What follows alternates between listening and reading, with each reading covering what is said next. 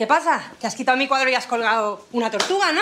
Es que no sabíamos que venías, bolita. ¿Pero cómo que no sabemos? O sea, ¿solo lo cuelgas cuando vengo? No, vamos a ver, es que no pega mucho con la decoración de la casa. Y esto pega mogollón, ¿verdad? Mira, voy a por el cuadro, lo cuelgo y ya está. ¡Ay, una mierda! Ni se te ocurra colgarlo por pena. Que no es por pena, bolita. ¿Qué pasa? Que te da vergüenza tenerlo ahí colgado, ¿no? No, vergüenza. Pero ¿cómo me va a dar vergüenza? Bueno, pues no te gusta. ¿Te gusta o no te gusta mi cuadro, papá? Mira, lo importante no es que me guste a mí o no me guste a mí. Lo importante es que le guste a la gente. Papá. ¿Qué? Dime la verdad. Mira, yo siempre te dije que tenías que haber estudiado una carrera. Y dale con la carrera. ¡Que Bellas Artes es una carrera! Es una carrera, pero no tiene salidas. La prueba es que no te estás ganando la vida con ello.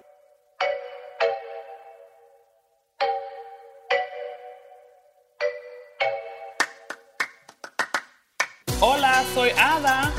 Y yo soy Jenny. And we are back with episode 4 of Vida Imperfecta, the official podcast for the HBO Max series Perfect Life. This episode is titled Cuando te confiesas con tus padres. And wow, this gave me PTSD un poquito. But in this episode, it's like just a big moment. But I think in real life, this is el pan de cada día. This happens every single day that you have this kind of conversations with your parents. Dígame en tu adolescencia. And during your adolescence days, this happens so often that you have to have this kind of talks with your parents. And, you know, qué difícil es. Como que tienes que agarrar un valor que quizás no tienes anywhere in your body and try to find the perfect words to deliver a message. And I think in the Latino Hispanic community, I think it's harder. Like, parents are really strict and they know what they want from their kids, right?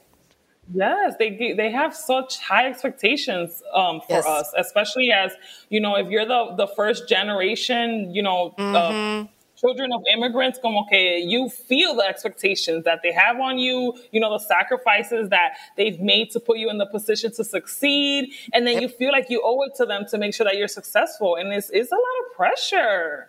Amen. Like you feel guilty. The guilty trips that you get all the time that you're not...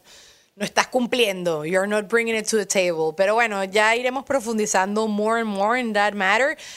For me, the way that this episode started, it was so cool. It was like I felt that I was again in the car with them.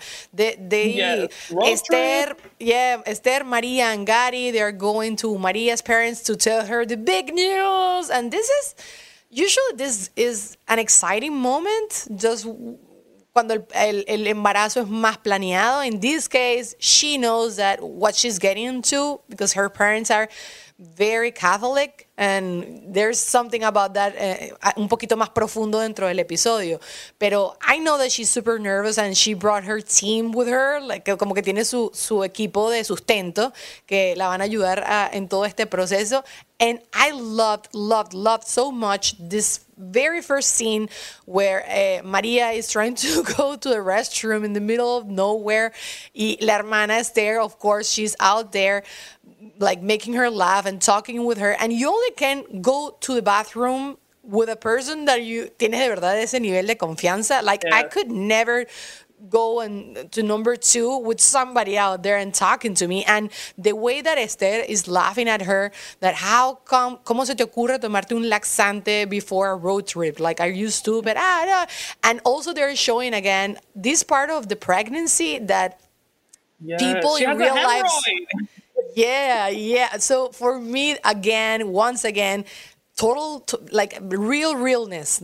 That's what I'm getting here. So I really liked it. But the talk that they have walking to the car where Esther le dice a Maria, why you're not with Gary? He's a great guy. And Maria immediately answers her, like reacts, because she didn't answer. She reacts saying, no, I don't like him. And Esther...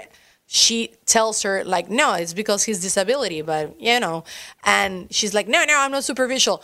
How you felt about this? I have ya tengo mi conclusión, but I want to hear what do you have to think. What do you think about this, Ada? Yeah, I think she, you know, como que... Honestly, like, this scene for me was her really trying to justify, like, oh, well, the sister's like, he's a great guy, but she's like, yeah, but like, I don't know about him. But it's also too soon, right? They don't even know each other because in this scene, when they get into the car, they're getting to know each other more intimately. But just based off the small interaction that she's had with him, she's like, yeah, I don't think this is going to work, right? So it's a little tricky. Como que ella tapa, como she's for him and she supports him as a person, but I don't know if she necessarily sees him in a sexual way long term, even though she had sex with him once.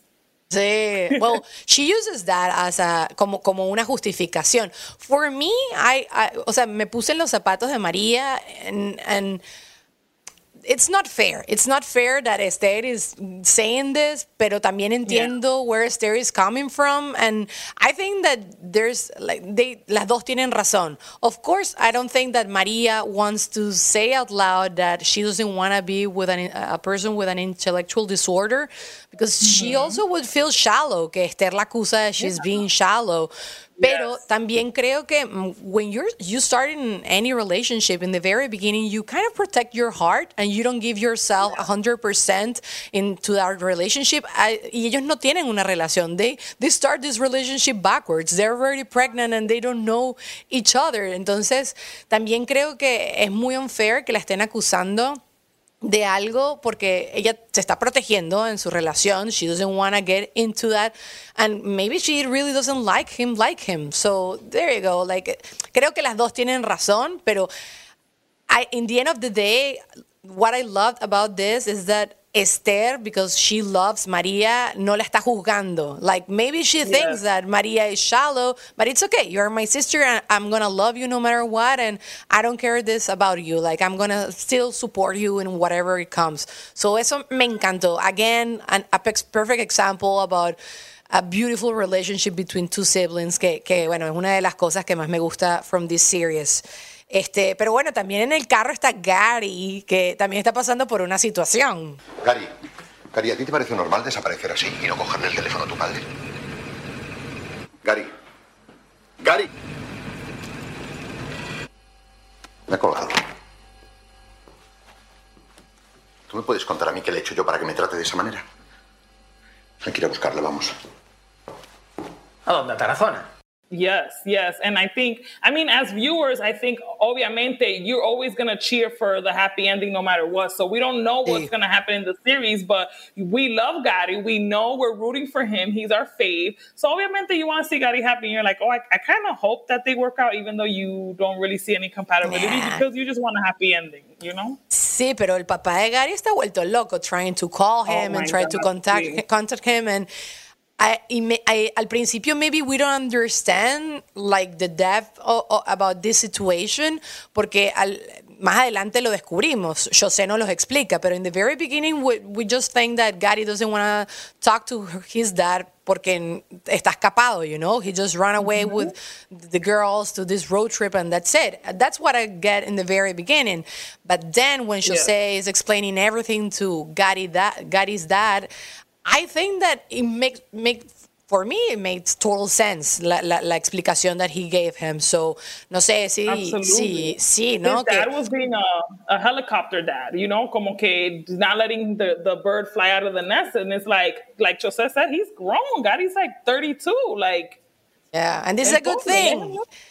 And it's a good thing that he's trying to do his own life. Jose, let's remind everybody what happened with Jose and Gary's dad. That Jose told him that, this is what you wanted. Right now, Gary is trying to do his own thing. He's trying to become his own person, and he's trying to deal with this situation by himself. And you are a good dad because you gave him all the tools and everything in your power to help him. So this is a good thing. And I love the voicemail that Gary heard when he was already at Maria's house, como que el papá le estaba de una vez diciendo, look, I love you no matter what. I support you. Like he left like more than 30 messages, but the last one is the one that Gary hears, and it's such a beautiful story about a supportive dad that it's really proud. And of course he gets scared y se pone nervioso, pero está dejando ¿cómo es? A que vuele el pájaro del nido, ¿no? Gary finally is leaving the nest. So I think this is, well, for me, it was like a beautiful plot inside the episode that I love. O sea, se ve como un crecimiento y como el amor verdadero por parte del papá.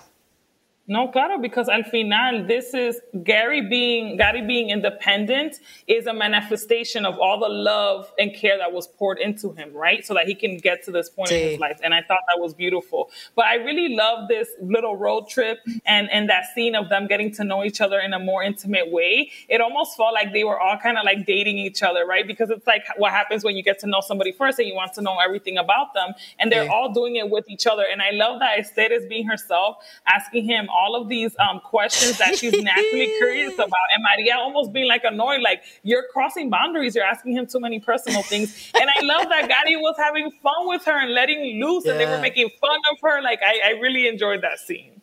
Sí, totalmente. And in this episode, we haven't touched the subject about the topic about Esther being gay in the entire series. And I think that usually in series we're more, I don't know, siempre se ve muchísimo más gay guys. And this being Esther, that she's super funny, I love her no matter what, pero también tan real y que todas las noches está con alguien nuevo. Pero I think that deep down in this episode, I definitely see that she really wants to settle. Like, she really wants to be in a good relationship. She wants to do well professionally. Pero no because society is telling her to do so, but mainly because she just feels it in her guts. And I think that todo esto se detonó a raíz de la conversación que tuvo con el papá, porque bueno, cuando they arrived to their parents' house, she finds out that her dad removed the painting from the wall, a painting that Esther había hecho con mucho cariño for them. Y they have this conversation que ella totalmente siente la desaprobación de sus padres. And that hurts, man. Like, we always say that we just want to be loved y que no te quieran tus papás o no sentir ese amor incondicional, así sea for just 1 second, it hurts. Yes, and again, she's an artist. She's very sensitive about her things anyways.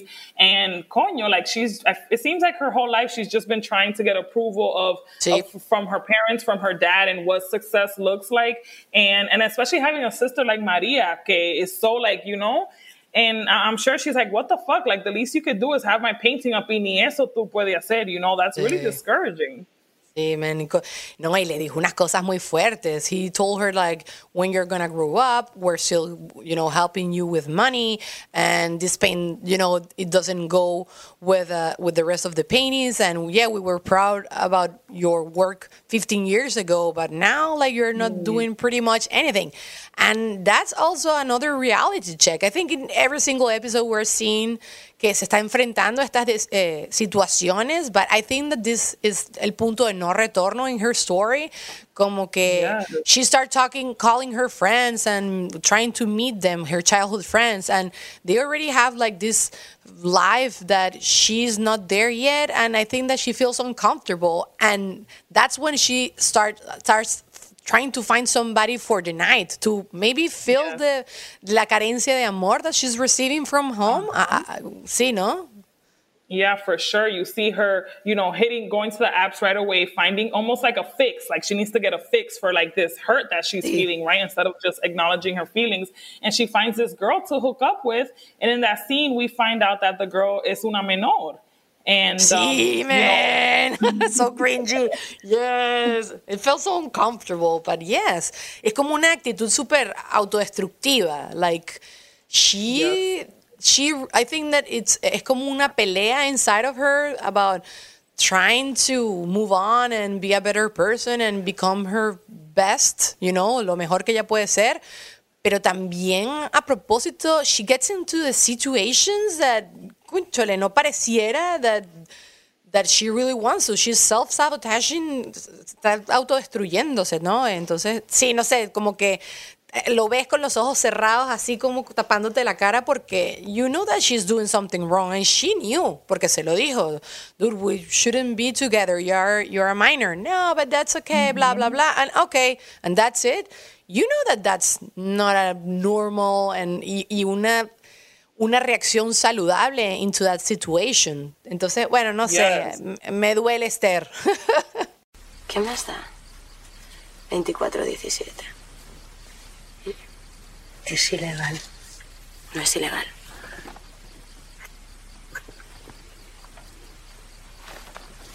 Vale, no es ilegal.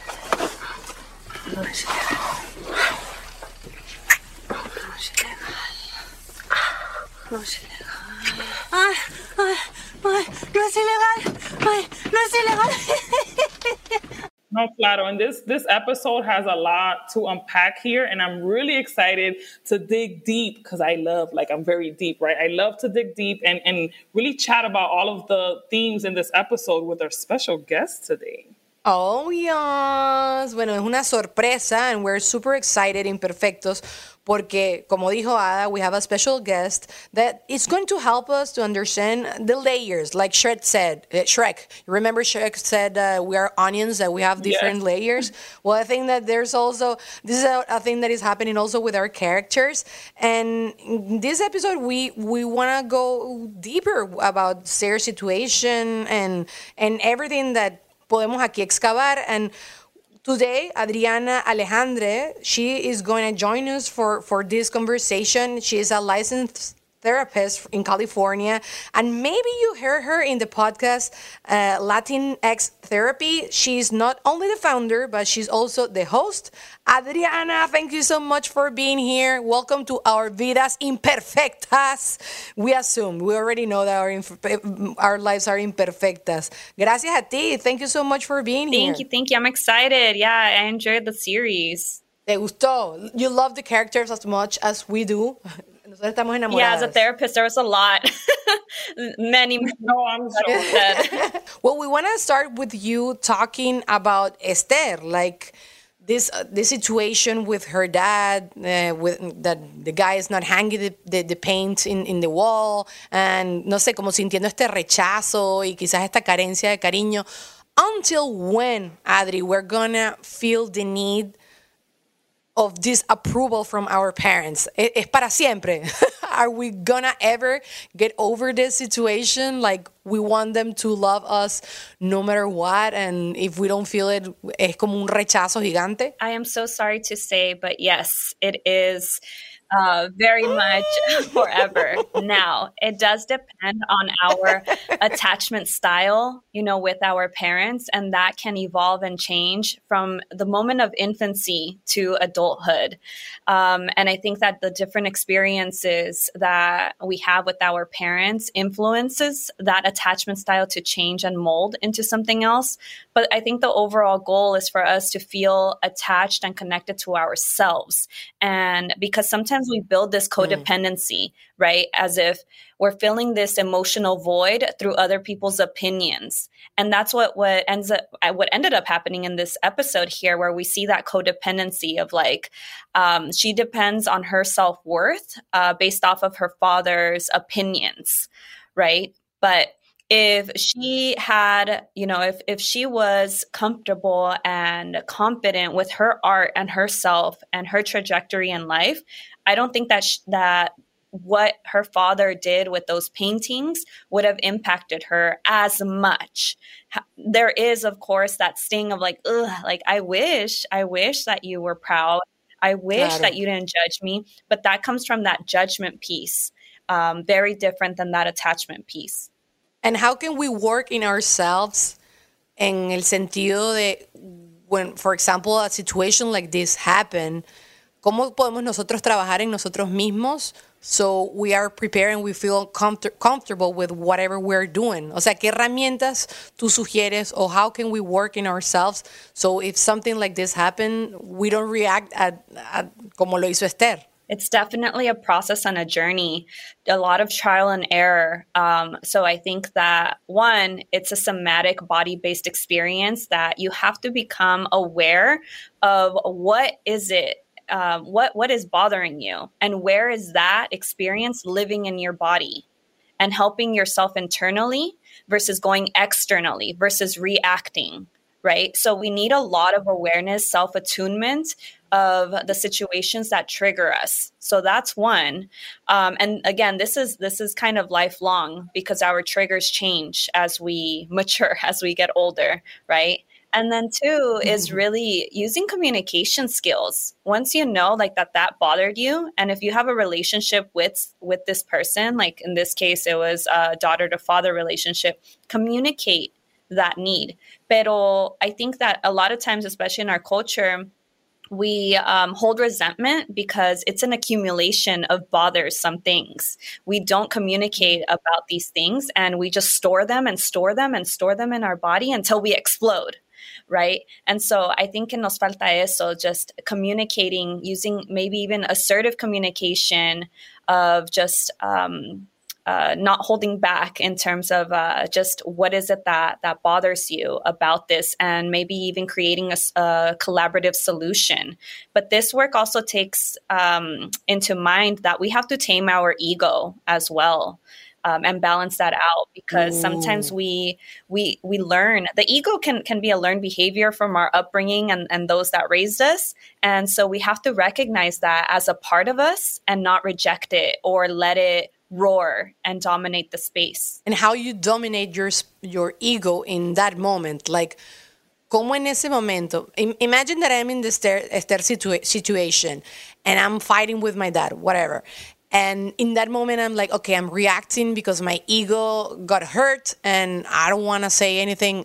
What should I do in that moment to shift my feelings or to shift la conversación, or at least para get a little bit of time so me tranquilizo, you know? Como en ese momento, ¿qué es lo más correcto que hacer en el momento en que uno descubre que el ego is the guilty person, the guilty thing inside this situation? Yes, it's the wounded part. So in esa situación, I think walking away so that you can self-regulate is very, very important. Self-regulation can come by changing your visual stimuli, body movement. And I'm not saying exercise. I'm just saying literally move your body. But sometimes when we're so upset, we're arguing with someone in the same position. Only our hands are moving or our heads are moving, right?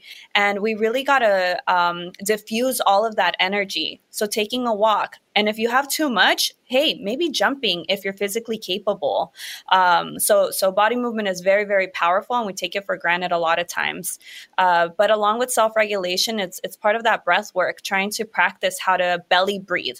Don't breathe with your chest because that only promotes anxiety.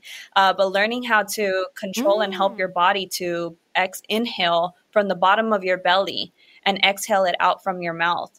And going slower and slower each time. And then afterwards, when you feel like, okay, I am not shaking in anger, I feel a little calmer, my head is clear, making that assessment, do I need space from this person right now? Or should I go back and communicate with them, right? And don't let the ego lead in that decision, because sometimes the ego will say, you need to have the last word, make your point, right? But sometimes what we really need is that space and distance to re-nurture ourselves, because they're not going to do it for us. If we feel like our mood is going to change depending on that other person's reaction, then you need space. Wow, Adriana, Okay. that was I always need space. Yeah, it was very good. I need to make a list. So every time I'm in kind of a situation, I'm like, wait a second. Adriana told me what to do. Okay, start breathing, with my list. I'm going to get a tattoo in my hand or something like that so I can remember all this, because it's great. And usually with these situations, people just tell you, okay, no le prestes atención a tu ego. But, at least Adriana gave us some tools. And yeah, thank you, Adriana. Thank you for that. I feel like I'm in a therapy session right now. So good. So in this episode, Adriana, we see Gary's father really having a hard time with him really gaining his independence and kind of taking control over his life. And I think this is a theme that comes up for a lot of us with our parents, because a little times they can be overbearing, right? And a little bit controlling. So how do we set boundaries with our parents without hurting them in the process? That is an excellent question. I think that, setting boundaries is also another skill set that we need to learn. And so I'm going to teach you all a basic sentence that hopefully one day you'll mold into your personality.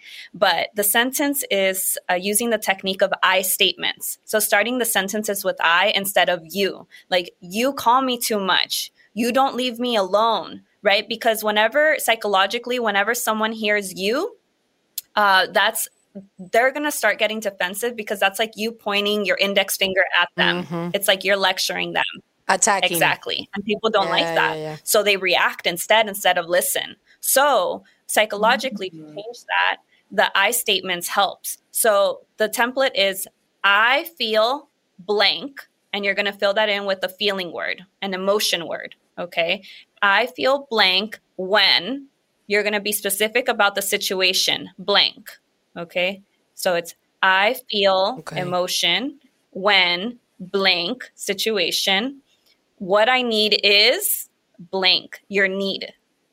Okay. So in this case, it's simple, assertive communication that helps you to begin to start that dialogue of what you need.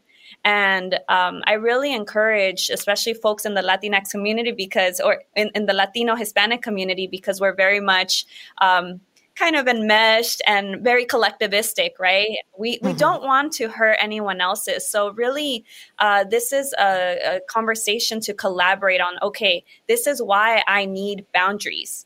Boundaries also, when you're setting them with a parent, you have to be a little bit patient with the older generation because they don't understand boundaries. They didn't grow up with these boundaries that are very much more Americanized.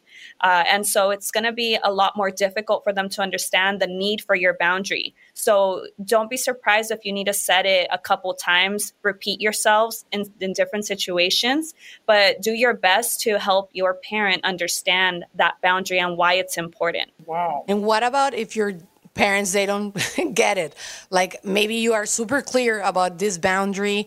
At least Gary, he was trying, maybe he wasn't being very talkative, but he was just hanging off the telephone. Like, understand that I don't want you to be part of this. Y el papá seguía insistiendo. So, si hay un papá o algún amigo or somebody that is not understanding this boundary, what would be the healthiest thing for a person, at least in this occasion, for Gary to do? Like, apartarse or try to not involve this person anymore at least in this matter? Qué sé yo, no, lo de Gary es ya igualitos están alejados, pero if your parents, at least they're not understanding what you're trying to do, y continúan, porque también we have a lot of cabezaduras in our culture. So los papás al final también muchas veces quieren hacer lo que ellos creen que es mejor para ti. So in this situation, what would be like, mira, no funcionó, what's the next step? Look, this takes years long of work in our community, to be honest. So know that it takes a couple of years. For myself and my mom, I think it took us a good 4 years, and it's still an evolving thing. So I think in with your question, emotionally distancing yourself at least. So that, I mean, if you want to make the choice of physically distancing yourself, that's another intervention, of course, that you can try. But with each thing that you try, it needs to, you need to be consistent with it. You can't just try it once and drop it. You need to try it for a couple months to see if it's actually going to change behaviors. And you also have to hold yourself accountable and not go back on the boundary.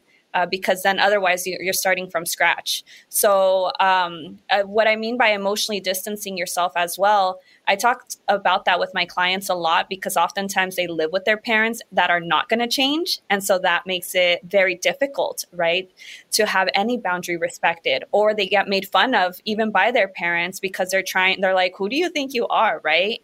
And so I get that. So at that point, it's a matter of building kind of like a bubble around you. And you visualize their words, but you don't let them enter your space. And you work really, really, really hard on self-regulating yourself. And again, not allowing your parent to control your emotions and seeing that your parent maybe, again, just doesn't have the skill sets and maybe has unaddressed trauma that leads them to this codependency and need to come after you, and to control you. This is all about perceived control. And so if you can control yourself and distance yourself emotionally from their reactions, then you're going to win in terms of feel better. Listen, I hope you guys are listening to this. This stuff will change your life. Impact. I mean, this is generational stuff being broken, and you really, furthering. Oh, thank you. This is so good. Okay, and last but not least, we see Esther go on this date. She has sex con una menor, as Dominicans say.